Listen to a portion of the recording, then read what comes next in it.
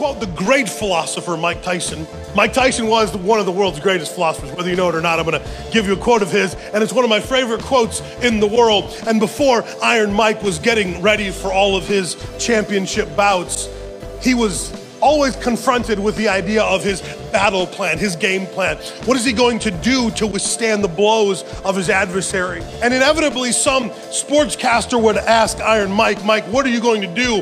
How are you going to combat their plan? They've studied your film. They've watched your footwork. They know how you fight. They know your strengths and your weaknesses. What are you going to do to combat them? And Mike Tyson's great words of philosophy were, everyone has a plan until they get punched in the face. And that's the truth of life. We all have these great laid plans, these controlled, centric plans. We've dotted every I, we've crossed every T, and then life happens and punches us in the face.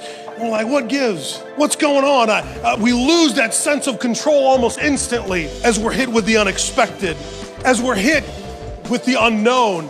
What are we going to do to pull life back into order? What are we going to do to pull life back into a sense and a semblance of control, and a sense of control we never really had anyway? Thank you for listening to Daily Dose of Grace. This has been Pastor Nathan Hurst. This is God's grace, simple and to the point. To find out more, please visit nathanhurst.me.